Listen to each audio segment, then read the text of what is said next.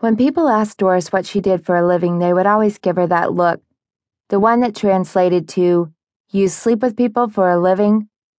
That wasn't what she did at all, but she couldn't avoid the stereotypes, no matter how hard she tried.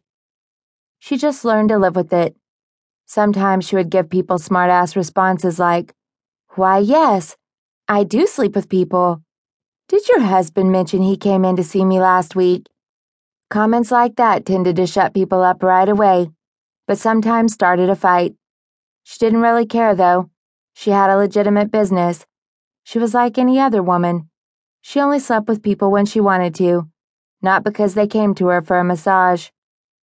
Yes, being a professional and certified masseuse brought with it all kinds of stereotypes. Add in the fact that she was gorgeous, and Doris never stood a chance. When people saw her approach with the big tits, long legs, and tiny waist, they already thought of her sexually.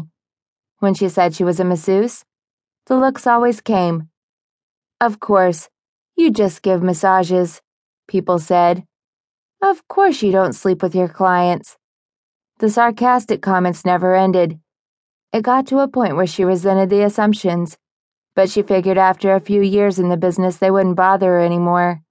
She wasn't going to change her profession after all the training she went through, just because people assumed that she slept with her clientele. She satisfied herself with thoughts of each and every commenter being injured. Not enough to cause anything permanent, but enough so that massage therapy was part of the course treatment, so they could see the legitimacy of the field.